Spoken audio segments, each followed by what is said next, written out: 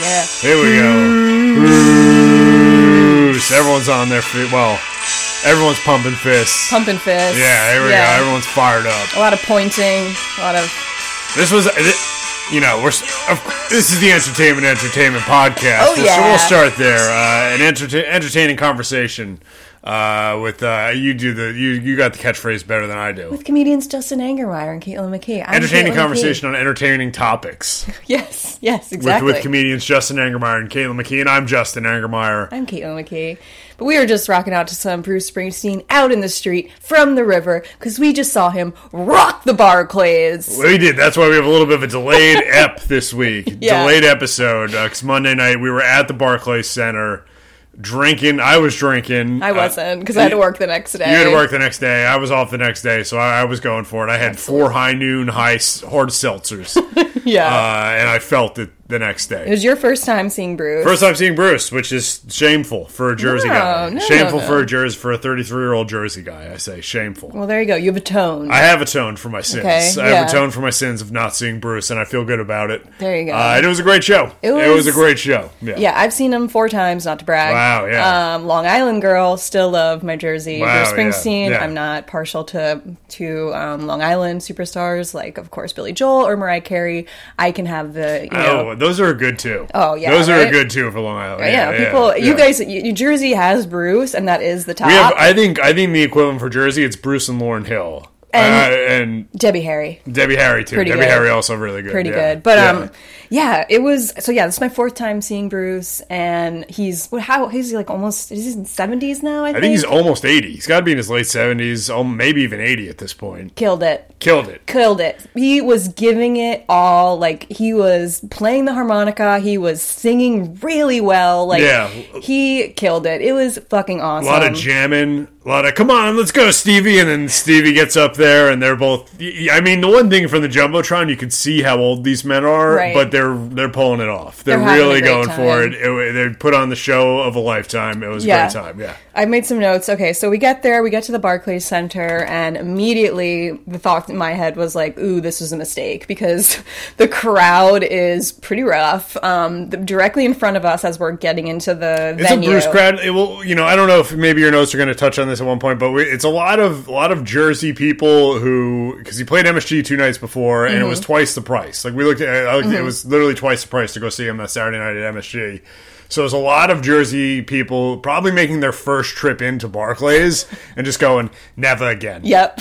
Never again. Never again. You know what? I'd rather just scalp it at the Garden. It was a lot of that. Yeah, a lot of that. So that was the energy getting in. And we're entering probably 20 minutes before he's supposed to go on. So it's like packed. Peaked entry time. Yeah. But what are you going to do? I had to work until 6. So we had got no some choice. Food. Yeah, we got some food. We got some New York pizza. Yeah, we're keeping it working class, in the theme of Bruce. Yes. And so, we get there. Immediately in front of us in line is a Jersey Sons of Anarchy couple, like holding up the line because they were taking selfies and photos of the marquee. Trash. Multiple pictures of the marquee. The guy looked like, who from Sons of Anarchy? Ryan, the guy who played Pam's husband from The Office. Ryan, what's his name? Pam's husband from The Office? Yeah, the guy who played Roy. I forget, David Denham or something like that. I am so lost. He was in Sons of Anarchy? Yeah, he plays, what is his character in Sons of Anarchy now? He has a beard. Yeah, I'm breaking out the phone because I have to look this up. Wait, so Roy from Sons of Anarchy? Wait, Roy from The Office was in Sons of Anarchy? Yeah, he plays the one guy. All right, I'm still looking up. Should have done this earlier. No. So sorry to everyone listening right now as I search through the IMDb. Are you sure he was in Sons of Anarchy? I'm like saying maybe this is all for nothing, but I'm like pretty sure. Okay. Well, anyway. All right. This isn't working. A lost cause, I appreciate search is not working. All right. Well, I think it's Roy. He looks like. Well, anyway, you guys get it. I appreciate the effort and the commitment to the search, but that's for a later. We'll confirm it next episode. Roy is involved in. Anyone out there, do your research at home. It could be Roy from The Office in Sons of Anarchy. It's tough to tell from the IMDb page. It's tough to tell. Because, when we watched Sons of Anarchy, I was always like 2 bottles of wine in. I don't remember, other than Jax, I don't remember any character name. We watched it when we first started dating, and we were nervous and had to drink a lot around each other. So, that's the fact that we even remember any of Sons of Anarchy is a testament to it was a lot of red wine. Okay, and going down Sons of Anarchy. Yeah, but, okay, so we get to the concert, peak entry time, Sons of Anarchy couple is in front of us, holding up the line with their selfie taking of the marquee. Pretty trashy, but I respect it. Yeah. And then we get in, and they had to hold the line because of capacity issues, and these poor female security guards who were working, most of them are black, these beautiful black girls, poor girls, they had to hold the security lines. The old men from Jersey could not resist talking to these girls while they were holding the line. We call this the William Wallace. Oh my God. And then they were like, hey, excuse me. Do the Nets games get crowds like this? Excuse me. And the one girl's just rightfully not responding. Not responding. Which is all you can do if you're that girl in that situation, is just completely ignore the question of, do the Nets games get this busy? Excuse me, miss. Excuse me. Hey, do the Nets games get crowds like this? Do the Nets games get crowds like you just, he's already wasted. It's like the same crowd. It's the same arena, so you get the same crowds, sir. The poor girl. She's a master of nonverbal communication. She was working that security line. I wanted to say shout out to the Barclays staff. They kept, because they don't have an easy job, especially with all these crazy stressed out Jersey people coming in. And, it felt like we got in and up to our seats way quicker than it could have been. Way quicker than it could have been. So shout out to the Barclays staff. They did a good job. They really did. And, they had a lot to contend with. A lot of... Okay, another thing that was at this Bruce concert, multiple women on crutches. Why? Why? Okay, you're on crutches. Do you have to come to the Bruce show? Really? And I think you pointed out, too, these women this was clearly not their first time seeing Bruce. Not their first time seeing Bruce. It's because it would be one thing if it's they're oh, maybe this is the last one. I've never seen him, but this is probably at least 5 or 6 times for these ladies. And, they get to skip the line, and then they're just so... I kind of almost bumped into one of them, and she looked at me like she wanted to kill me, and I was like, well, maybe you don't need to come tonight. I don't know what the fuck you're doing here. You're on crutches. Maybe you want to sit this one out. That's where I was like, where are you storing these crutches the entire show? Do you just sit with them in your hands? I don't understand. Yeah, and then there was also, there were a lot of obnoxious Jersey people, but there were also just lovely, a lot of the women who reminded me of your aunts. We thought we saw my Aunt Mary. Shout out to my Aunt Mary. We thought we saw there was 5 women that looked exactly like my Aunt Mary. And they were totally the sweet ones in the crowd who were just as we were waiting to get up the escalator, they were just you know what, this venue's nice. It's a nice venue. It is nice. It's really nice. That was my thing. One of my favorite parts of was seeing all these Jersey people get to the Barclays Center for the first time, and just the full spectrum of reaction to the Barclays Center from the Jersey crowd. It was the exact same crowd. I just realized too. It was the same crowd that when I went to one Devils game with you in New Jersey. Yeah. One and done. I'll never go again. And it was the same vibe. Because it's just you feel like you're at a frat party with family members. It's it's just very kind of claustrophobic. In Jersey, we just know how to do it. Yeah, we just know how to do it. So, and then there's kind of this. There was a bit of a bottleneck getting up to the from the ground level up to where our seats were. That was the only kind of issue. Was there was total bottleneck to get us up to the escalator. So that left the window open for these obnoxious finance guys cut in front of me, and I totally went back at them. Gave them a go ahead. Yeah, I gave him okay, go ahead. Finance guy in a vest at the Bruce show, you fucking asshole. But then also, which I'll take the angry Jersey ants 10 times out of 10 over the Wall Street guys. Yeah, coming down, cutting in front of me because I'm tiny. You fucking assholes. God, just 2 tall finance guys in vests with slick back hair and mustaches. I wanted to fucking trip them. Yeah. I didn't. No, you held back. You didn't get violent. And I was very proud of you. Thank you. Yeah. But then also there was this like a concession stand where there was self-checkout. Right, where there was no one working there and you just had to like swipe your phone and then pick up your items, which everybody was talking about it. You know, like some of the Jersey chatter of the crowd. Oh yeah, as we're waiting to get on the escalator. Yeah, a lot of the guys were like, "What's it? So what's it to stop someone from taking? You buy one beer. What's it to stop you from grabbing another beer as you leave?" How do they monitor that? And then this other guy was like, kept saying very loudly, taking jobs away from good people. They're taking jobs away from good people. I was like, wow. And his heart's in the right place, I guess. You know, he's this guy. It's like, you know, where was Andrew Yang, you know, for this guy?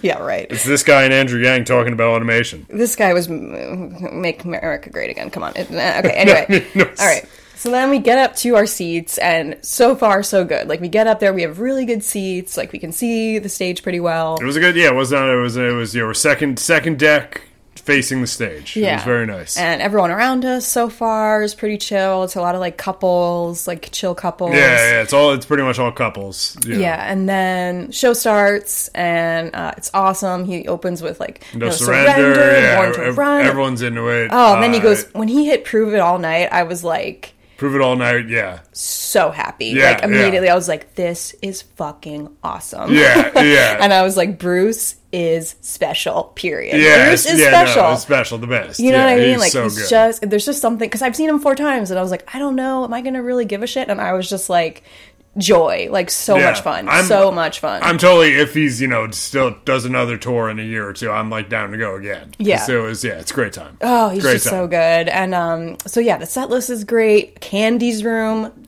Oh my god. Candy's Room, Promised Land, Backstreets. Yep. Like he was doing them all. Really front loaded the set, and then kind of in the middle, a little jammy. He got a little jammy. It got a little like speakeasy, like club, like, you know what I mean, like kind of like bluesy, Harlem Nights. Yeah, he went very bluesy with it, which I appreciate. I appreciate it. It was definitely a little bit of a dip for me, and that's where we got into a little bit of trouble, because so he starts to go into this kind of like jazz club, like making all of the songs kind of have this like soul. He's got a bongo guy and Max Weinberg, and they're doing a dueling drum solos, which I thought, I loved it. I was in. It's definitely entertaining. Like it's definitely, and I like that he does this kind of shit. He always does like weird kind of alternative versions at his concerts, but really problem for me started when he did Johnny 99, which is one of your favorites. One of my favorites, especially the live version. Because honestly, my favorite Bruce album is the live 77, 78. 77, 88. I think that's but it's like the live, like the double. You have the vinyl, it's like 4 discs or whatever, 4 vinyl albums. And the Johnny 99 version from the live album is like so good. I'm obsessed with it. And he starts to do this Johnny 99 version as like an upbeat soul song. And I was like, oh, fuck. It was not my favorite.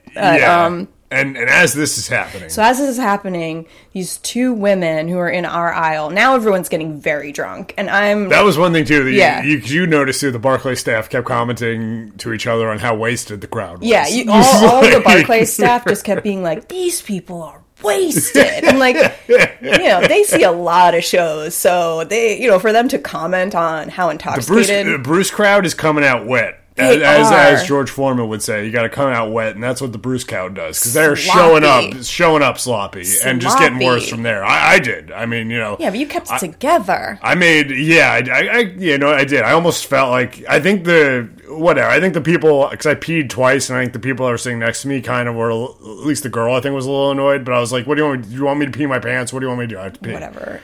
So Johnny 99 soul version, not my favorite, but okay, I still appreciate it. And it's 2 women. I think they were European. One of them looked like a European Kate Gosselin from John and Kate Plus 8. Like that was her vibe. Yeah. They started coming across. You actually went to pee at the same time. And so as they're exiting our aisle, and Barclays, the seats, that's kind of the bad thing, is like, they jam you in there. There's really not a lot of room if you want to go to the bathroom. It's a little steep, yeah. It's steep, and you have to climb over people, and it's kind of a nightmare. So yeah, I almost tripped a couple times.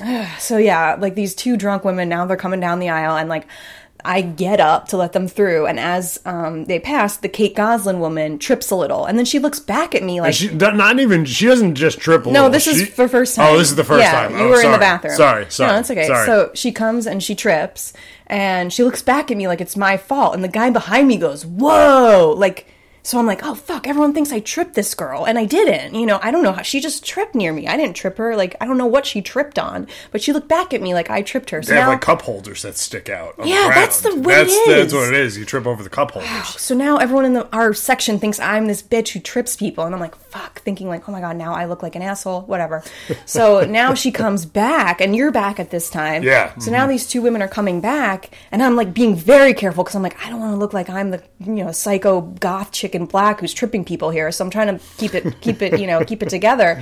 And this girl trips right in front of me again, so hard to the point where now she's falling over into the section in front of me, and we're fourth row in the second deck, so it's like there's not that much room between us and like the mezzanine. No, there's balcony like where you go over. It's 4 rows. We're the fourth row. 4 rows, and then death. Okay, absolute death. Absolute death. She falls into the people in front of us, and I kind of grab her to try to like steady her. Because when someone falls, you think, oh, you just instinctively, she fell right in front of you. It was like right in front of you. I grabbed her to try to steady her, and then she starts to pull me down with her, and my life flashed before my eyes. Yeah. I was like, oh my God, I'm going down. And then I had to like kind of really pull her up, like with all of my core strength. She's lucky that I do core exercises every day. Yeah, I had to like have a good core. Engage my core, really pull her up, and she didn't even say thank you. She was just like completely out of it. Yeah. She almost killed me, didn't even acknowledge me, and just continued down back to her seats. And I was like, it was fucking traumatizing. Yeah, you could have been terrifying. In the news. 2 women fall over the balcony at the Bruce Springsteen show at Barclays Center. You could have been in a trial with Bruce Springsteen suing him because your girlfriend died at the concert trying to save the Danish Kate Gosselin. It was crazy. I mean, and I've always had a little thing with heights. I don't love them. I don't love being that steep up. Like, I've always been kind of scared of these concert seats. And that fucking drunk bitch. She's so lucky too that I had a little bit of a pot cookie, but I was like pretty stone cold sober as compared to the other crowd. If it had been like your Friday night and you were just like fuck it and going for it with drinks, who knows what happened there? Who knows what happened? You both could have went toppling over. Oh my God. And then, so now I'm like, oh fuck, this fucking bitch is gonna kill me. And then these 2 guys come back. I guess they weren't. Yeah, they were there for No Surrender, the first song, and then they left. Yeah, and who knows where? I don't know where they went. I don't know if they went to a different. I don't know what happened. And then they come back like 3 songs before the encore. Yeah, it was like during the Rising, okay? During the fucking Rising. Yeah, it was right before, it was like Wrecking Ball and Rising. Yeah, like 2 like whatever songs. I mean, I like Wrecking Ball, I don't like the Rising.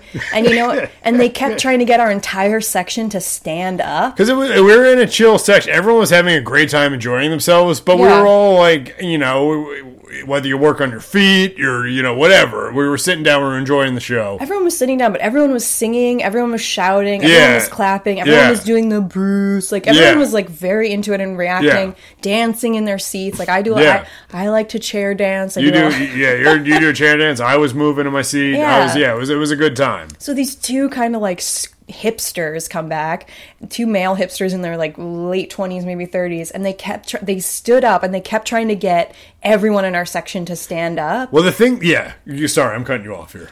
No, that's just it. And so then they kind of get like, they get maybe like half the people to stand up. Well, the woman next to me, she was like right up. Okay, yeah. So I think she was like a Jersey lady and didn't want any of this confrontation. She just got right up. Yeah, and then... But then other than that... And then he got the couple next to him. The one first was like the guy. The girl didn't want to stand up. The guy stood up, and then the girl reluctantly eventually got up with him. What really annoyed me about the whole situation is these guys. They turned around. They're like, "You guys, we all paid $300 for these seats."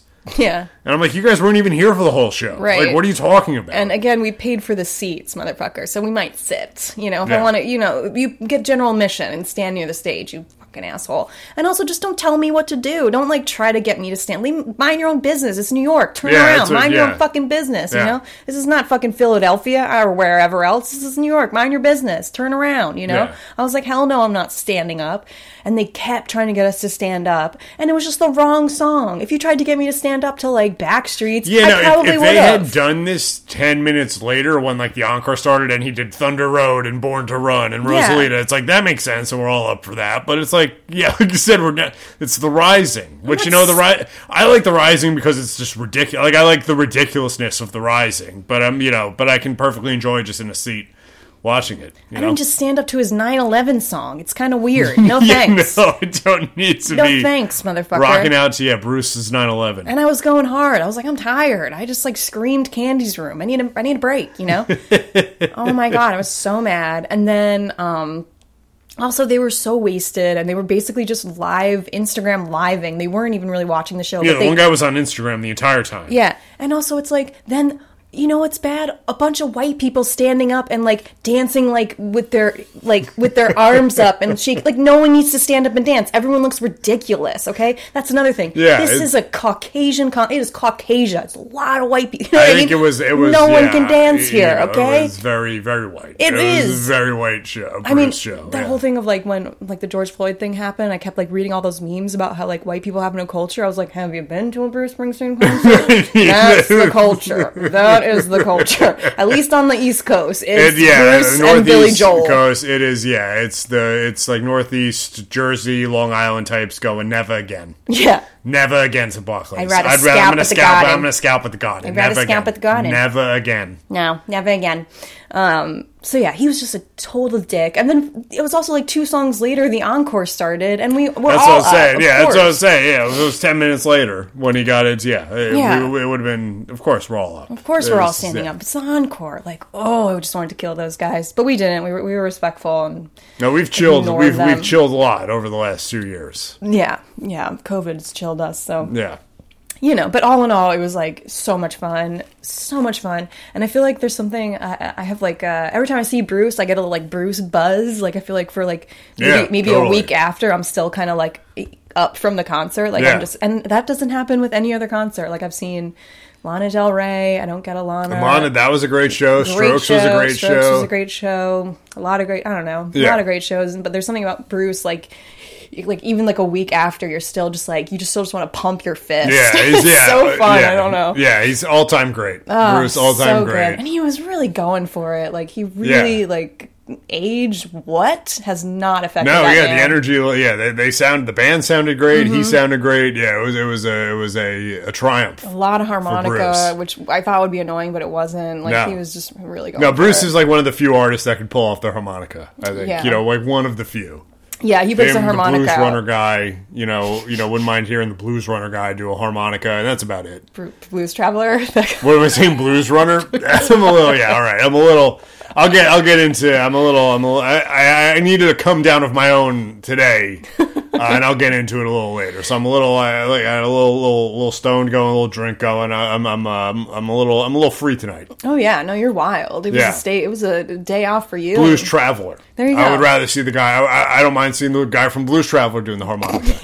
There you go. Right? Anyone else? No. You're sharp as a tack. Sharp as a tack tonight. Yeah. Anyway, it was so much fun. What was your favorite song? You would say that Promised Land. I mean, I love Promised Land. That was great. Promised Land. I mean, then getting to see him do Born to Run and Thunder Road and Rosalita. That was also really cool too. But I think I would say Promised Land. Promised Land, nice. Yeah. I think mine definitely Candy's Room because I've never seen it live and like that was really cool to do Candy's Room. Yeah, it was. I was worried about. I was like, I think Max is going to go into cardiac arrest. He didn't. No. He powered through. Did the whole drums. Did the whole song. That's just how he looks when he drums. He looks like he might have a heart attack. That's just how he looks. Because every time I've seen him, that's just how he looks. Like Candy's Room, Prove It All Night, Out in the Street. I think those are my top 3. Yeah. Mm-hmm. As far as like, and then the whole encore. I mean, the encore where he was really doing the hits. It was fun. Oh, we forgot to talk about how because the only I think part that he did show his age was when he started to tell a story about my god, and he did like so he started to like tell this before he played that song Last Man Standing, I guess. It's like one of his recent songs. Yeah. He started to tell this anecdote about how he recently found pictures of his first band that he ever started, and then so he's like, yeah, it was me and these guys, and then they're all dead. I realize they're all dead. They all died. I'm the last living member. I'm literally the last man standing, and you realize as life gets to where I'm at, it's just, it's less hellos, and it's more goodbyes. And he just, like, talks... And you just gotta cherish the time that you have here. Yeah, and everyone's like, Jesus, all right, This was dude. like, yeah, and this was after, like, he was just doing blues jams for, like, 40 minutes, and then show comes to a screeching halt for his last man standing story. Yeah, where he just talks about, like, he literally was like, and that blinding light of death is just it was around. All right. It's around everywhere, and you can't escape it. And you're like, Bruce is really, he's dealing with being 75 plus at this point. Yeah, which I guess we all do if you hit that age, I'm sure. oh yeah. And you realize, like, oh man, a lot of my friends are dead. All my friends are dead. Yeah, like, that's really... 1, 2, 3, 4. It's like, whoa, Oh, yeah, okay. like, it's a hard turn into sentimentality. But you know what? I guess that's what makes Bruce Bruce, though. You know? Absolutely. So I'm glad we got to see that. Yeah, he commits, he goes for it, and even when he gets philosophical about death, it's always appreciated. It's just, great time. Worth it. Well, So yeah, I'd say anyone, if you haven't seen Bruce, that was the first time I went and saw him, and you have a chance to go see him, you pull the trigger. Just a party. do it. It was a great time. It's a party. Yeah. All right, speaking of the boss, there's another boss that's in the news. Another boss making the rounds recently. Well, WrestleMania was this past weekend. WrestleMania, a 2-night event out in Los Angeles, Hollywood, California. WrestleMania went Hollywood this past weekend. Was a great time. And Vince McMahon is now back. He seemed to have left disgraced a year ago. Ooh. A lot of stories coming out. He had paid a lot of hush money to women over sexual misconduct and things of that nature. Seemed like he was kind of fading into the oblivion, but he's back now. Yeah. As the WWE has been sold to Endeavor. Okay. But Bruce is, excuse me. See, again, this is going to be a little free episode for me. Vince is staying on. Okay. As chairman of the board. So he's going to be running WWE with this guy, Nick Khan, who's like one of his business partners. So they're going to charge Triple H, as we know, he'd been creatively turning WWE around over the last year. Yeah. Supposedly, all the word going around is they keep telling the talent nothing is changing, but Monday Night Raw happens, and a lot seems to be changing.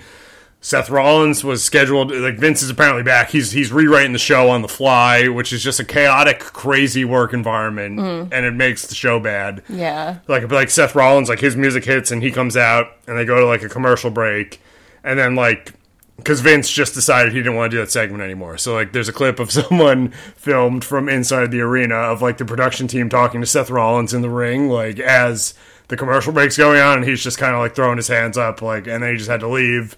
So it seems like all chaos and hell is broken loose again. Right when we were seeing WWE hit a peak and maybe be, creatively on the up and up, because they've been overshadowed creatively by AEW these last few years. That's AEW's become like the hardcore wrestling fan show. WWE seemed to, with Triple H, was winning some people back, and now that seems to be gone away. A lot of people very upset that Cody Rhodes lost to Roman Reigns. I'm not one of them. I was rooting for Roman from the start. I'm a long-standing member of the Roman Empire. I love Roman Reigns. He's phenomenal. Yeah. And he should have won and should have beaten Cody, because Cody... I like Cody. I've said in the past, within the last 2 years, I think Cody's the best wrestler in the world today. Whoa. But it just wasn't the time. It just wasn't the time for this reign to end with Roman Reigns. He's been the champion for 960-something days. They're clearly going to go for that 1,000. Will he get to 1,000 days as champion? It seems like it.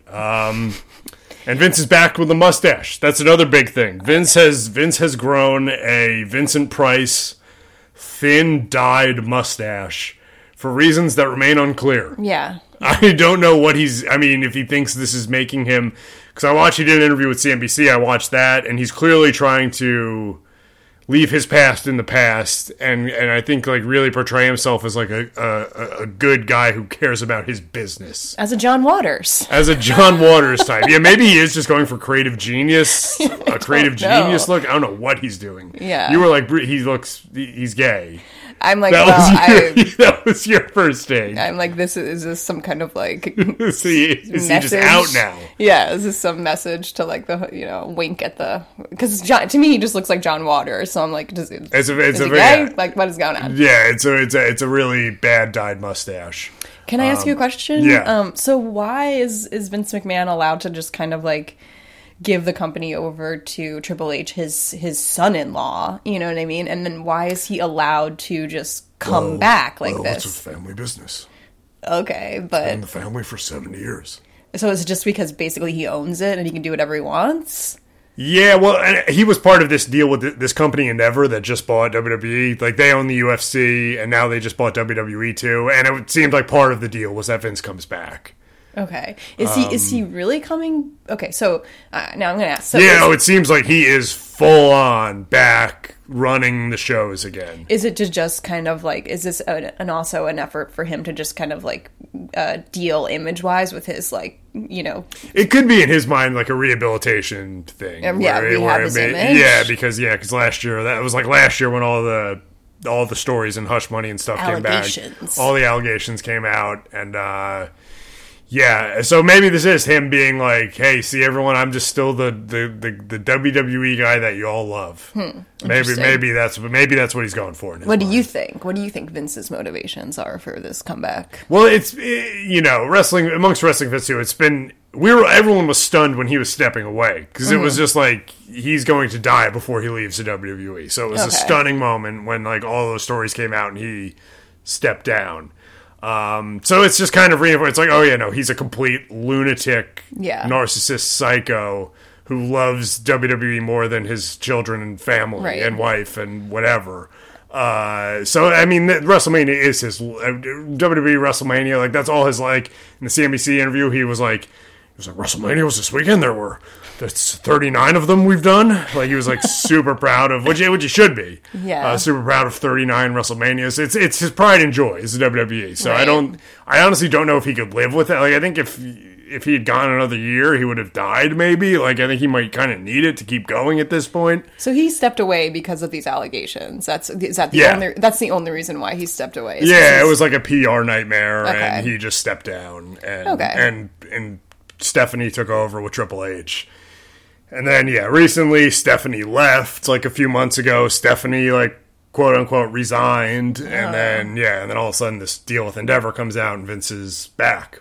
Interesting. I mean, it makes sense. I feel like it seems like he stepped away because of the allegations. And if that didn't happen, he would never have, he never would have stepped down. Interesting. John Laurinaitis, who's the Bella's mom's husband, that guy. I was reading the allegations today, so he's involved because he's apparently paid some hush money to women who he may or may not have gotten oral sex from to get on the show. So he's involved in that. It's Vince's right hand man.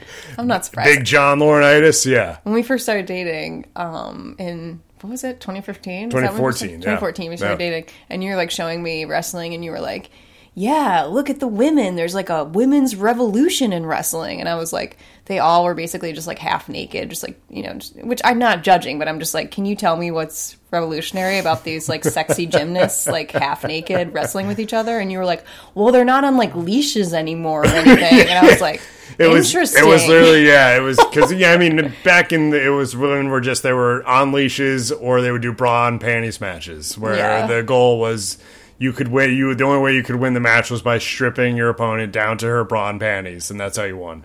I mean, that's actually kind of funny, but I mean, it's it's good they're not on leashes anymore. I guess. Yeah, I mean, well, it's also true, but that's just the only presentation. It's one thing if that's like a bit they're kind of doing for like a certain feud. Yeah, where they're like, this feud needs to pay off in a bra and panties match. Right.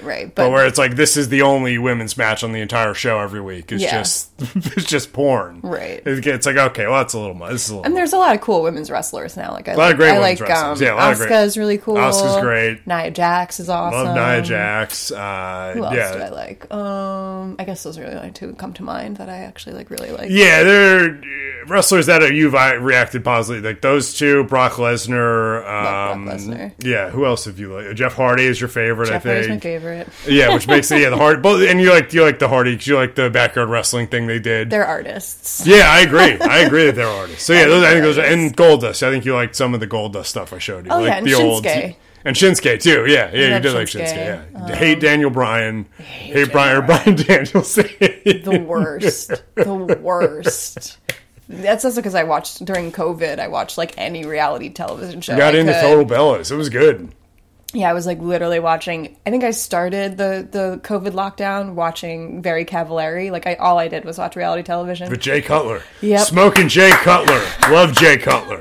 That was like one of the shows I was always like, oh, what's going on with this show? I know. Just trying to check in on what Jay Cutler's doing. Yeah. I know. It was like very good. I kind of miss Very Cavallari, but they got divorced, so the show cannot go on. Loves hard, even for Kristen Cavallari and Jay Cutler. Especially for those two. Yeah. But anyway, when I got to watching the Bella show, and it made me realize that I actually really like Nikki Bella, even though she's a ditz. I like really like her. She's like, she could never like, she would always be like, yeah, like, don't judge a book by what's inside of it. And everyone would be like, Nikki, that's not the phrase. And she'd be like, whatever. I don't know. I liked her. I don't know. I liked her. And I think Brie is a bitch. And she's married to horrible, selfish Bryan Danielson, who on their anniversary, on these Bryan Danielson and Brie, I don't know what, Brie Bella, on their wedding anniversary, he wanted to go to, was it Sedona? And like go into this like Native American tent where he just like got an intense healing session, and he just sobbed while meditation, healing.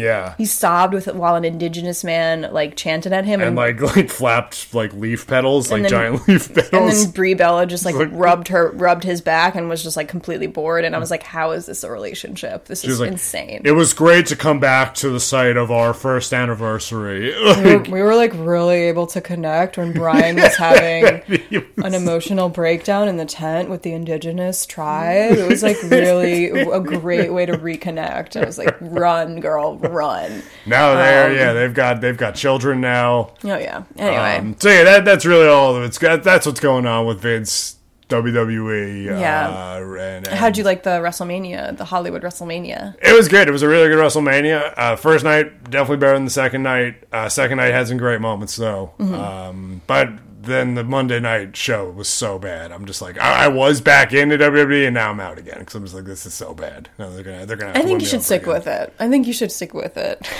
Interesting. All right, maybe I will. I will. You never know. I mean, I don't know why. I think just for own interest. For you and for the sake of the pod, I may. But it's the thing with wrestling fans where it's like, all right, we've seen Vince's shows for 30 years, that's true, and they're really bad. Yeah. And then the Monday night was like, wow, because the Monday night after WrestleMania is supposed to be the biggest show of the year, and it was just really not good. Yeah. Really bad. All right. Well, you know. But you know what? For the pod and for you, I will stick with it, and I will keep everyone posted on what's going on in WWE as WrestleMania Backlash is in about a month down in Puerto Rico, hosted by Bad Bunny. So I will watch that. I don't know if I'm going to watch the weekly shows, but I will watch Backlash. Yeah. See Bad Bunny. That's cool. It's in Puerto Rico with Bad Bunny. It is very cool. I think it's the first pay-per-view they're doing in Puerto Rico, which is very cool. Yeah. That sounds good. I think it's in San Juan. We were there. Loved it. Yeah. Loved it. Old San Juan. Beautiful. Loved it. Yeah. So that was my that's some entertainment I watched. Nice. Recently. Very entertaining. Different note, completely different note, but... Oh, no, you did some entertainment that you watched. Yeah, you're right. Yeah. What am I doing? Transition. Hello, here we go. I got really into Paul Schrader, the director of American Gigolo. I think he wrote the script of Taxi, The Canyons, the Bret Easton Ellis movie that he did. Famous director. He's doing this, like, I saw that he has, like, this trilogy out, and I was like, excuse me, how do I not know about this? I gotta get into it. And these movies are kind of, no. These are kind of like, they're not really connected, but they're a trilogy, like, well, I don't think he's not saying, like, I don't think he pre-planned them as a trilogy, but everyone, I guess he, like, through discourse, through what people are reacting to the movies. So these movies are getting clumped together. Yeah, and it makes... Which makes sense, you know. Sorry. Yeah, no, it's okay. It does make sense. There's a lot of similarities between the two that I watched, because the third one is coming out. It's called Master Gardener. It's coming out, I think, in May. But I watched the first one. It's called First Reformed, and it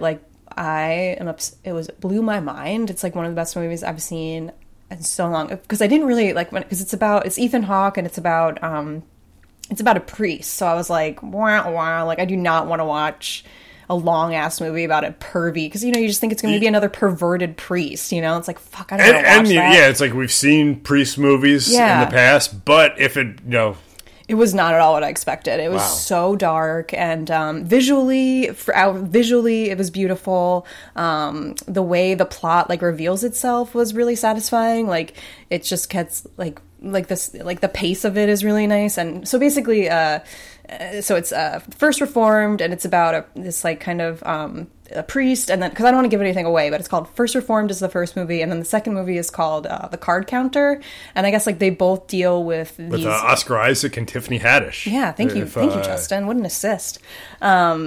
Yeah, so I guess like they basically the similarities between the two movies, they both deal with these kind of men who are living these like solitary lives, the priest, and this like kind of compulsive, not compulsive, but he's a gambler, and like that's all he does is like do these kind of like he gambles just to like make his money. So they're both leading these like solitary lives because they're both dealing with like severe guilt about like kind of past I don't know, like tragedies that they feel like they're responsible for in their lives, and then something happens where they meet like a young person in both movies, like all this other, they're kind of like managing their guilt in this way, and they've kind of like found a new way to live with their past that's kind of like working for them. Do you know what I mean? And then they meet they both meet a young person who kind of starts to shake up their lives a little bit, and then it just kind of the way the plot unfolds, it all starts to unravel and unravel from there, and then like I don't know, it's like really, both of the movies are like beautiful visually, like I like that. Yeah, me too. Like the First Reformed just takes place upstate New York, and there's just a lot of like churches, like a lot of like severe kind of like still cameras, and there's all these church scenes. And then the second one, The Card Counter, there's all this like casino footage, like a lot of Atlantic City, which is like so satisfying. Cool. Yeah. And then also The First Reformed, guest starring Cedric the Entertainer. Wow. One of the greatest. One of our favorites. Yes. Yeah, a friend of the pod, Cedric the Entertainer. Yeah, I fucking love Cedric the Entertainer. When I was like little, or I was like in high school or something, I was watching one of his specials, and he imitated Fantasia, the American Idol contestant, singing with a lisp, and it was like one of the funniest fucking things I've ever seen in my life, and I keep trying to find that clip on YouTube. I feel like it's like almost like a comedically formative moment for you. I think it kind of is, the Cedric the Entertainer Fantasia impression. Yeah, I mean, I did Bobby Flay with a lisp, and it's probably just copying Cedric the Entertainer doing Fantasia with a lisp, because it's so fucking funny. And he's just the best. So he gets to play this kind of like serious character, but he does a really good impression of like a guy who's not funny, who is trying to be funny just to be manipulative. Yeah, but cult of personality type guy. Yeah, just like an asshole in power who's like, I mean, he's not necessarily an asshole, but he just does a good person who's not funny, who's trying to use humor to like manipulate a little bit, I guess what I would say. But yeah, both of the movies were really good, really fucking dark, which I love about Paul Schrader. Like, just so dark, like you're not going to get a happy ending, so it's like very satisfying that way, where you're just like, oh my god, this just keeps getting darker and darker and darker and darker. And that's cool. Yeah, like Ethan Hawke's madness at the end was, you said he was like great in this, right? I loved him in this. Right. Like, fucking loved Ethan Hawke in it. Like, really, because I was like, fuck, I really don't want to watch a movie about a priest, you know? Like, I grew up, I had to go to church on Saturday fucking nights, okay? Like, I did not want to deal with church. Like, I didn't want to watch church stuff. But we had very different Catholic upbringings. I went to church once a year tops. Yeah. I used to have to go to church on 5:15 with my, but it wasn't even because we were like, my dad was like very Catholic, but we went to church on Saturday nights to like get it over with so he could like play basketball and then watch football. Yeah, which makes sense. You know, I mean, I get it. Yeah. But anyway, I was like, I do not want to watch this priest movie, but it was like really, really good. I don't know. Yeah, it's just, I can't say enough about it, but I'm very excited to watch the third one. Master Gardener comes out. I'm going to go see it. It comes out next month, right? Yeah, so definitely I'm going to go see that with you. I'm going to watch the 2 before we see it. Yeah. And I'm excited about it. Yeah, I don't know if I did a good job talking about it, because I don't want to give away the plot, because I thought I went into these movies knowing like very little about them, and I think that's good, you know, because the stuff that happens, it's very like, wait, what? You know, there's a lot of that, and just visually so beautiful. I like his style in these movies. I think First Reformed is like my favorite Paul Schrader movie at this moment. Like, cool. I mean, I like American Gigolo a lot, and I do like The Canyons, but I've got to watch some of his movies. I've never seen any of these. Definitely watch it. I think you didn't watch American Gigolo, and I feel like maybe not. Maybe just unless I watched it with you when we were wasted, you know, and I just don't remember it. But, I mean, it's you know, it has it's an old movie, so it can be a little like some of the women in it are a bit hysterical, but that's fine. You know, I feel like that was like the time where it was like post 60s when women, like after women's lib, where like these women just didn't know how to handle. I don't know. I feel like that's even in like Brian De Palma's movies. There's a lot of like female sexual hysteria, and I'm like, it kind of makes sense, you know. Like if there was like this women's liberation, and then there's a lot of women who like didn't know how to. Like, I don't know. I didn't know what I'm talking about, but anyway, really like this movie. You say, get in there. You get some sexually hysterical women and some darkness, and there you go. Yeah, the ending of First Reformed. I can't stop thinking about it. I fucking loved it. And also I think he's funny too. I think Paul Schrader, like, there's a lot of humor in his like sick darkness that I appreciate. Okay. Like at one point, Ethan Hawke says to this woman, "I despise you," and it like made me laugh. I'm not even. See, I know. It's like, no, it's pretty good. It's pretty good. Yeah. As a priest, just going up to someone and just being like, "I despise you." It's pretty good. Yeah. Really funny. So yeah, I can't recommend those movies enough, and I really enjoyed watching them both. Excited for Master Gardener. See how that one. Yeah, I am too. Yeah. Speaking of movies, we can't recommend enough. You know, as I said before, I'm a little loosey-goosey. It's because I went and saw Air, Ben Affleck's Air, this afternoon. Woo! And I loved it so much. Like, I needed to come down from it. Wow. I was pumped up leaving the movie theater. What? I have not been, like, this fired up leaving since, like, last Black Man in San Francisco. Like, I have not been, like, where I, like, leave the movie theater and I'm, like, jacked. That's crazy. Because I'm, like, I loved this movie so much. Yeah, let me hear it. So I come... All right. So I wrote a review because I really don't want to give spoilers away because I think everyone should just go see Air. It's really good. I don't want to overhype it because overhyping is dangerous, but I was thoroughly entertained. Yeah. All right, so here's my official review of Air, Ben Affleck's Air. Is that Thin Lizzy I hear? Because the boys are back in town. Matt Damon, Chris Tucker, Jason Bateman, and Air's director Ben Affleck all shine in this movie about how Nike was able to sign basketball legend Michael Jordan. Oh. And Viola Davis is sure to have earned herself another Oscar nomination for her portrayal of Michael Jordan's mom, Dolores Jordan. Ooh. With a soundtrack that'll make you say, "I'll be back." Ben Affleck's Air takes you back to 1984. When star college basketball player Michael Jordan is making his decision on which shoe company to sign his signature deal with as he enters the NBA. Ooh. At a well-paced 1 hour and 52 minutes, nice. Air does everything it sets out to do and more. Thank you. A slam dunk Woo. For everyone involved. I am declaring Air the movie event of the year. Wow. And perhaps this half-decade. Boom shakalaka!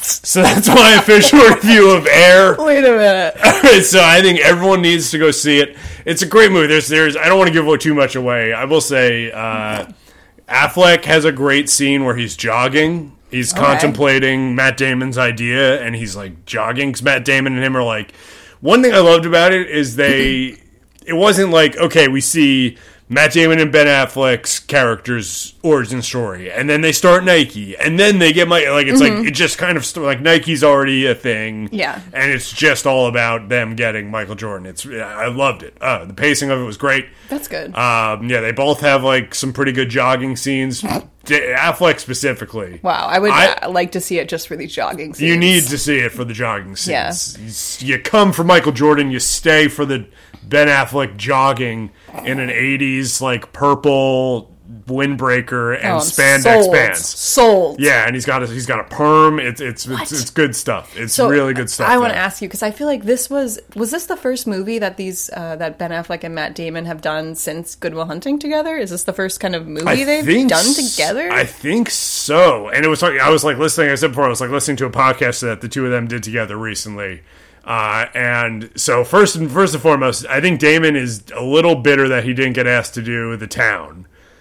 What? And Affleck made like a joke of being like, yeah, well, we couldn't afford you at the time. And then the sports writer who hosts it was like, is that true? And then Matt Damon was like, at that time, yeah. Because he was doing the Jason Bourne movies at the time, and he was like, yeah, at that time I was making a lot. So Affleck didn't even ask Damon to be in The Town because he just knew that they couldn't afford him. That's how Jeremy Renner got The Town. Dropped. Yeah, that was a good detail. Wow. Yeah, that was a detail there. I love this town drama between them. Okay. Yeah, so they said recently they've decided to start working together again because they realize like they just want to work with their friends. Yeah. They just want to work with their friends at this point in their lives, and they had a sober, serious conversation over what they wanted the future to be. Yeah. Of their careers. Just two sober guys. Just a sober conversation on what they wanted and they decided. So they're... It's just about friendship. It's not about money or anything. It's not about just like, the fact that Matt Damon just kind of like had verbal diarrhea during the entire, when he was only being asked about like social justice issues. He became like the number 3 celebrity political commentator. Just because, what was he promoting during the time? I don't even know what movie he was promoting. It might have been Stillwater. Maybe it was Stillwater. I think it was Stillwater because that came out around like 2018. And it was just like every headline was just like another dumb thing Matt Damon said. It's like, well, you're asking a white guy who's been famous since the 90s. He has no idea what's going on. Everything's gravy to him. Don't ask him. He doesn't need to answer these. It's going on. Just let him be Matt Damon. Whatever. But that's cool. They're gonna. I think they should make more stuff. Together. So it seems like they want to just like keep working. And they were great together. The scenes they have them together was great. Okay. Electric. Chris Tucker was great. Chris Tucker's back. Good. Not that he ever, he's just living his life. He's doing his own. Not that he ever, you know what I mean? But Chris Tucker was great in it.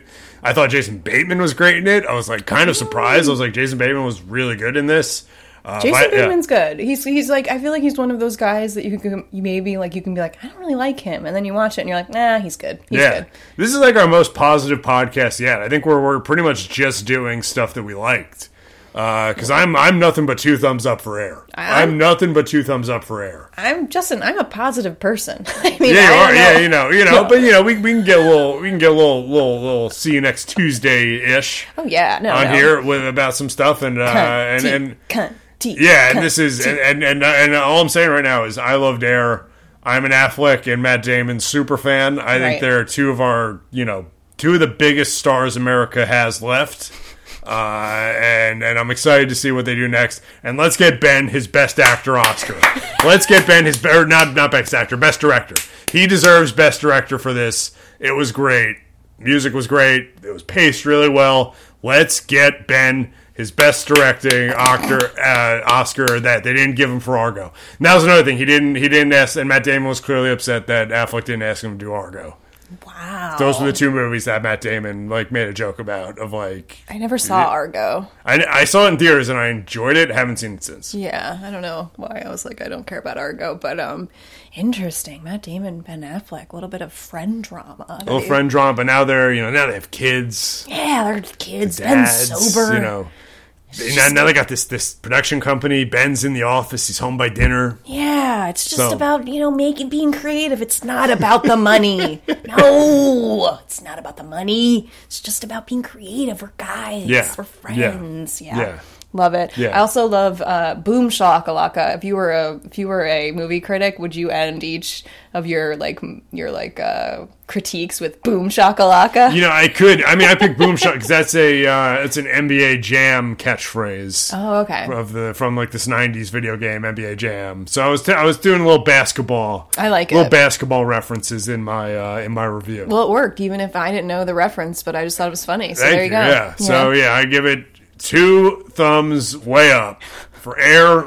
I stand by it's the movie event of the year. Wow. And I think everyone needs to get to the theater because it's only playing in theaters right now. You got to get to the theater and you got to see Air. There you go. All right. Something else you got to see because we saw it. Yeah. Is, we were watching, we just like had it on the iHeart. That's what it was, the iHeart Radio Awards. Yeah, iHeart Radio Awards. And we were like, yeah, let's fucking put this on while we eat dinner. And all of a sudden, nothing was going on. It was like, I think it was hosted by Lenny Kravitz, which was whatever, fine.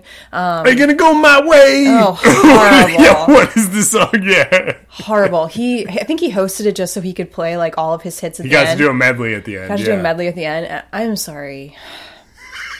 Lenny Kravitz's music is like, it's like How Bizarre. It's like there's some certain music that just like makes me cringe. It's How Bizarre by ODC or whatever. I don't like How Bizarre, and I do not like Lenny Kravitz. I just can't. It's tough break for Lenny. Tough break for Lenny there. I'm always like, who listens to this? Who the fuck goes for this? That's what I want to know. Who is buying Lenny Kravitz tickets? Who is this for? Yeah, we should go to a Lenny Kravitz show to see what the crowd is. Just to see what the crowd is. No, I will have to be as intoxicated as that Kate Gosselin woman. And no, I can't do it. But anyway, so like we're watching it and I remember went to the bathroom and I came back in. There's fucking LL Cool J doing like a slam poem about the origins of hip hop, and it was amazing. And pulling it off. Like totally pulling it off. It was amazing. My mouth was on the floor. I was like, I feel like it was an as unexpected and wild moment as the slap, because it was just like, wait, LL Cool J is doing like slam poetry. We were both just silently watching it. Yeah. We were like hooked. And it was good. And you know, it really for me shined a light on like, remember? I feel like it was like in the early 2010s, maybe late 2000s, early 2010s. Like slam poetry kind of had a moment a little bit, and it was like really driven by like nerdy white guys.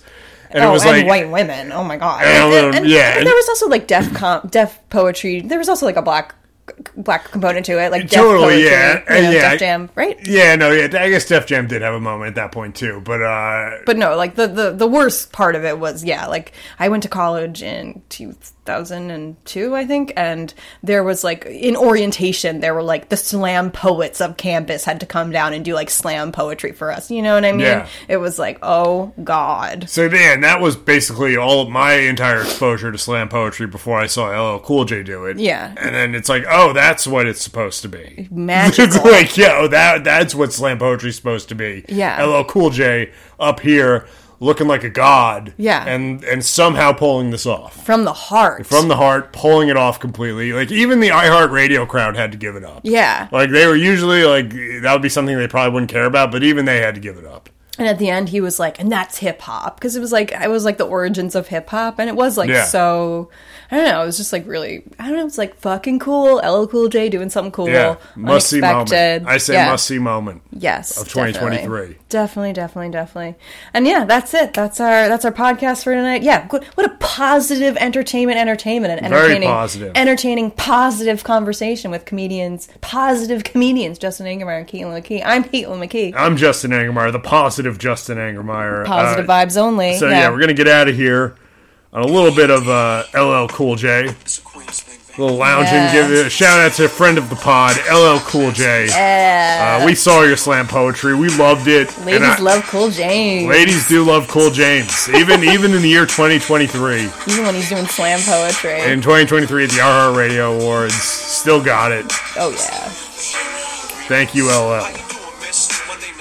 I mean, doing what, like, his song Doing It was definitely, like, because he says, like, I'm horny. Like, it was just one of those songs when I was little where I was like, oh my god, he's talking about sex, you know? Yeah, wow. Explicitly. Yeah. It was like, he's really coming I out and saying represent Queen. She was raised out in Brooklyn. I was like, oh my god. Yeah, that's a lot to take in when you're young. Yeah, it was good.